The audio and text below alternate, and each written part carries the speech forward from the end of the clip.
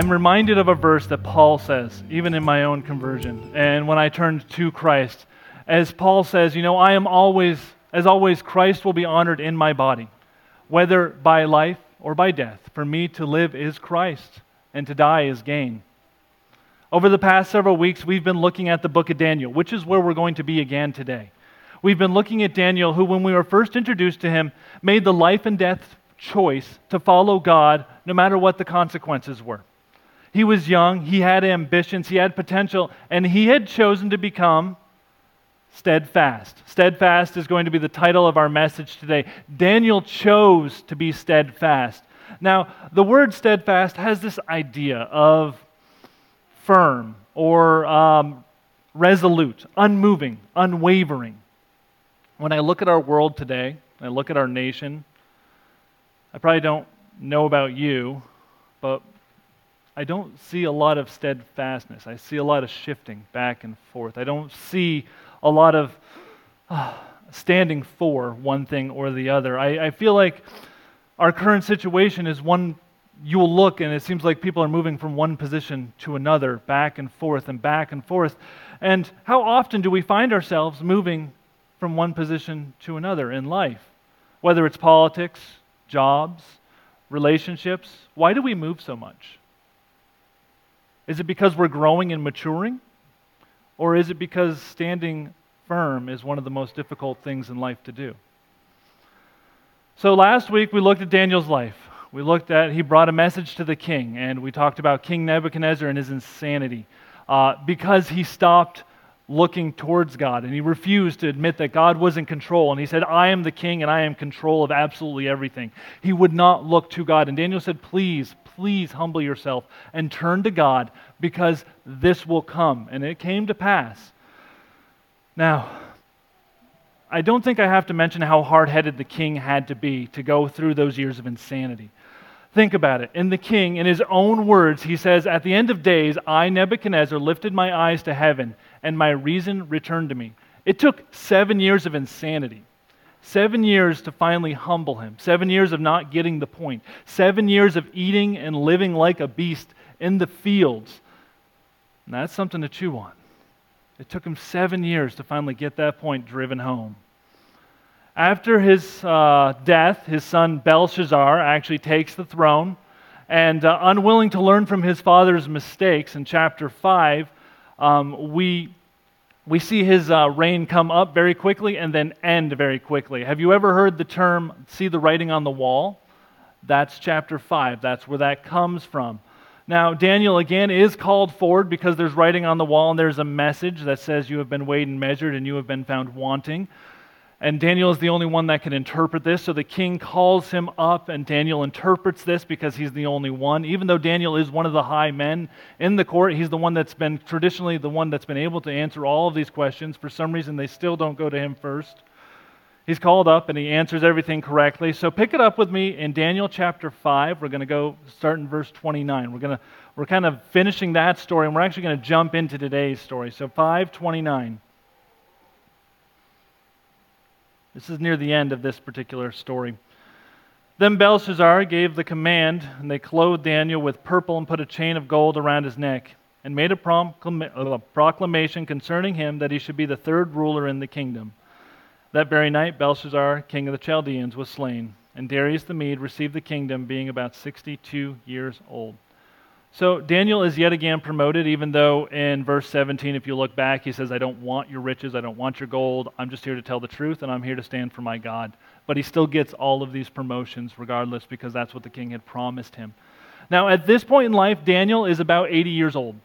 Daniel is about 80 years old. So when we first started looking at Daniel, he was young. He was late teens, early 20s when he first started making his decisions to become steadfast. And now he has spent an entire lifetime of just refining that character. Daniel has been who he always is, and he is steadfast in his commitment, even as the kings that he is serving keep changing. The rulers keep changing. Daniel does not. Daniel stays steadfast in who he is. And there are some things that we can learn from having a steadfast character. And so today my first point is going to be having a steadfast character means that people can know who you are. Having a steadfast character means that people can know who you are. For Daniel, this proves to be both a good thing, and soon we'll find out it's also a bad thing. Darius the Mede, the new king in town, begins his reign by setting up a new system of governance. So check out the first couple of verses. We're going to start in chapter 6. I'm going to read 1 through 3. It pleased Darius to set over the kingdom 120 satraps, to be over the whole kingdom, and over these 3 governors, of whom Daniel was one, and the satraps might give account to them, so that the king would suffer no loss. Then this Daniel distinguished himself above the governors and satraps, because an excellent spirit was in him, and the king gave thought to setting him over the whole realm. So yet again, Daniel stands out above and beyond the rest of the crowd, because an excellent spirit was within him. And everything that he did it with excellence. This is Daniel. This is who he is at his core. While it seems that God had rested favor upon his life, we can also learn that Daniel didn't do anything halfway. He was all the way. In my house, as we're trying to raise our children, we are trying to teach them that a job half done is a job that's not done at all. We're trying to tell them that you have to have excellence in everything that you do, that you have to finish what you start, that you have to actually put forth your whole effort, that they have to do their very best and have a good attitude. With our kids especially, it's have a good attitude. I don't know about yours. Even when it's something that they don't want to do.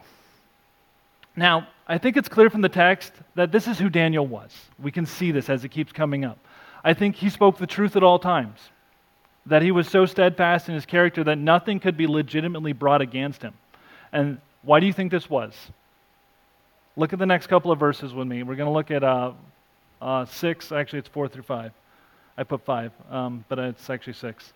So the governors and satraps sought to find some charges against Daniel concerning the kingdom, but they could find no charge or fault, because he was faithful, nor was there any error or fault in him. Then these men said, "We shall not find any charge against this Daniel, unless we find it against him concerning the law of his God." So Daniel was so consistent and steadfast in his character that absolutely nothing could be brought against him. He'd been in public service now for a very long time. He'd been a full lifetime. You're talking early 20s, now he's in his 80s, at least in his early 80s, maybe a little bit older. And he's been in public service this entire time, and they can't find anything to bring against him because he is so consistent and so truthful. That says a lot about his character.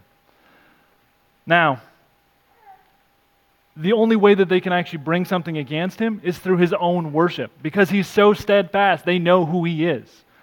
They look at him and they say, you know what, maybe we have a loophole here. Maybe we have a loophole. Because you know what, having steadfast character means that people can know who you are both for good and for bad. They know who you are for both good and bad. So they get ready to conspire against him, and they know that he's consistent and that he can't be convinced to serve another god. They know that he is consistent in his character and in his worship. And in all reality, there's a good chance that this is the same lot of guys that brought the charges against Shadrach, Meshach, and Abednego that we talked about a couple of weeks ago. There's a very good chance that's the same group. Now, we're not completely sure how long it took King Darius to be in this position. We're not sure exactly the full time frame of how long he had been seat of power and as the king. But we do know that it's been long enough that Darius now has some sort of feelings, some sort of respect for Daniel. Now, if you look over the next couple of verses, you're going to find that Daniel had been promoted from number 3 at the end of last chapter, and now it's being considered that he is going to be promoted to number 1 when the king is gone, and so he is going to be steadfast, and that he is going to be the person that is in charge when the king's not around. He's number 2 only because the king is around, but then when the king's gone, he's actually in charge of absolutely everything. He's been given pretty much absolute all power within the kingdom, and this is only possible if, and that's a very big if a large amount of trust has been demonstrated. Because the king has to be completely trusting in Daniel for when he's going to be over these affairs when he's not there. So let's pause for just a second. As you know, I like looking at the big picture. So here's my question. Who else have we discussed this year that was promoted to second in command like this? Who else have we discussed that was promoted to second in command like this? If you remember, it'd be Joseph. Joseph was promoted second in command. What do you remember about Joseph? I remember that everywhere he went, he got promoted. Everywhere he went. But why? I want to say that it was his character. Joseph's character continually shone through, no matter where he was at, no matter who was in charge. At Potiphar's house, he was promoted because of that steadfast character. When he got falsely accused and put in jail as a jailmate, he became in charge of the jail. Who gets promoted as a jailmate to be in charge of the entire jail? Joseph, because of his character, because of who he was. And then after he gets out of jail, he gets promoted as second in charge of the entire kingdom underneath Pharaoh. He shows the same character again and again. And for Daniel, it's his character that comes under attack. You see, this is what the officials come up to say. So we're going to look at verse 6 and 7. So these governors and satraps thronged before the king and said thus to him, King Darius, live forever. And all the governors in the kingdom and the administrators, the satraps, the counselors and advisors have consulted together and established a royal statute to make a firm decree that whoever petitions any god or man for 30 days except you, O king, shall be cast into the den of the lions. This, of course, is a blatant lie, because Daniel would have been one of these men that they had said agreed to, and he did not. So this is a lie. Of course, it wouldn't have taken him long to find out because of his position. He's up pretty high in the food chain, in the politics, so he knows things. Things go by him very quickly. So soon he's faced with the decision, and that's going to bring me to my second point today. His second point. Having steadfast character means that it will be tested. Having a steadfast character means that it will be tested. I would argue that men and women of quality are rare in our day and age. You might agree. In our day, we have bowed to our sin natures, making excuses for our sin, redefining what was once black and white as God's Word describes and making it gray. Now, what was once boundary fences, we use as hurdles to jump to the next thing, to keep going in our race towards what we want and our own selfish desires. It takes a true man or woman of God to stand, to become steadfast and unmovable when everyone else around you is moving. Daniel is in full knowledge of this decree and he makes his move. So let's look at the next couple of verses, 10 through 11. Now when Daniel knew that the writing was signed, he went home. And in his upper room, with his windows open toward Jerusalem, he knelt down on his knees 3 times that day, and he prayed, and he gave thanks before his God, as was his custom since the early days. Then these men assembled and found Daniel praying and making supplication before his God. Okay, this point, the Bible very clearly says that this is his actions, and this is not an accident. Daniel was so consistent that everybody around him knew what he did. And he knew very clearly what was going to happen if he continued to do what he'd always done. The Bible makes this extremely clear, on purpose. He did it right in front of the window. I didn't just do it on purpose. I opened the window and made sure everybody could see me. This is who I am. This is who I'm going to be. He stood who he was in the face of real danger. Look at our culture today. If you look at your life, do you just go with the flow? Do you just go with what everybody else around you is doing? Or do you choose to stand for something? Do you stand for something? Do you try on purpose not to take the easy path? Or do you try to blend in so you don't cause a fuss? Do you speak the truth? Do you go out of your way to tell others the hazards of the paths that they have chosen to follow? Daniel knew this was a trap for him. He clearly saw it. And he knew the expected outcomes. Look at verses 12 and 13. And they went before the king, talking about these guys that set the trap, and they spoke concerning of the king's decree. Have you not signed a decree that every man who petitions any god or man within 30 days except you, O king, shall be cast into the den of the lions? And the king answered and said, the thing is true, according to the law of the Medes and Persians, which does not alter. So they answered and said before the king, that Daniel, who is one of the captives from Judah, does not show due regard for you, O king, or for the decree that you have signed, but makes his petition 3 times a day. Did you hear that? Did you hear that? O king, did you not? They approached the king like he forgot what he just did. O king, did you not? They bring it up. And it's just like, those who would try to ensnare you in sin will always try to make you doubt what has been said. Those who would try to ensnare you in sin will make you doubt what has been said. and what the consequences are. Remember what the serpent said to Eve back in Genesis chapter 3 in the garden when he spoke? It sounded a lot the same. Did God actually say, there is a crafty, underhanded nature to his words? Now, when he is speaking to Eve,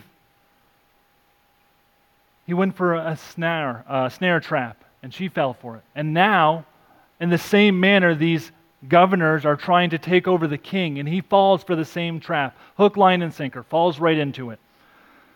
Now, this story isn't actually about Daniel.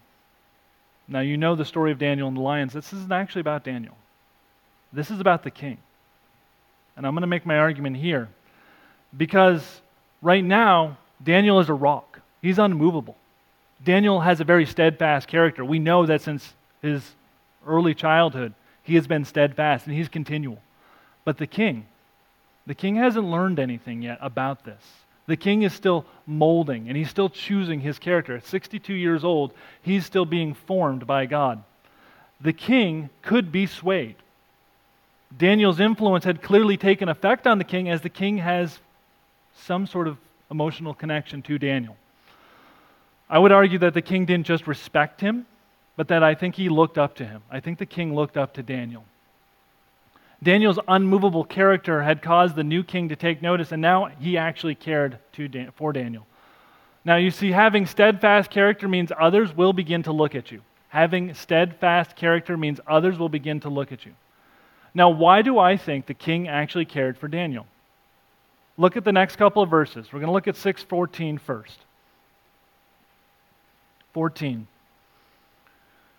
And the king, when he had heard these words, was greatly displeased with himself. And he set his heart on Daniel to deliver him, and he labored till going down of the sun to deliver him. Now, it would seem by this point that nothing can be done as to his actions. But if you'll notice, if nothing else, right here, if this is where it stopped, he would have great regard, personal responsibility for his employee. But it continues on. What happens continues forward. At this point, the men have come by and they've reminded the king of what he has said and that he needs to keep up his agreement with the law. So he's feeling obligated. But he says in the next verses, let's look at 16 through 17. So the king gave the command, and they brought Daniel, and they cast him in the den of lions. But the king spoke, saying to Daniel, your God, whom you serve continually, he will deliver you. Then a stone was brought and laid on the mouth of the den, and the king sealed it with his own signet ring, and with the signets of his lords, that the purpose concerning Daniel might not be changed. It would seem at this point that nothing can be done. And it's clear by the king's actions so far that he's clearly concerned, because he's even given Daniel a best wishes. He's like, you know what, your God's going to save you. Nobody's ever come out of the lion's den alive, but I have faith. This story is about the king. The king is starting to have faith in God. Now, I think this event was more for the king, and I think you will find out more as well. Look at verse 18. Now the king went to his palace, and he spent the night fasting. And no musicians were brought before him, and his sleep went from him. Now, have you ever considered that what you are going through right now, have you ever considered that what you're going through right now is more for somebody that looks up to you than it is for you? Think about that. What you're going through right now, could it be more for somebody else that's looking to you than it is for you? I don't know about you, but when I come up to a hard situation that's frustrating or I can't conquer, I say, why me, Lord? Why now? Why this? I look at things and I say, you know what, Lord, me. And I look at myself. Now, I've said it before, and I'm going to keep saying it again and again, that your life isn't all about you. This is especially true if you are a Christian, and even more so if you are a Christian that's committed to having steadfast character, to follow God no matter what. The people you interact with, your family, your co-workers, the people you talk to in town, they, like you and I, are people watchers, and they're watching you.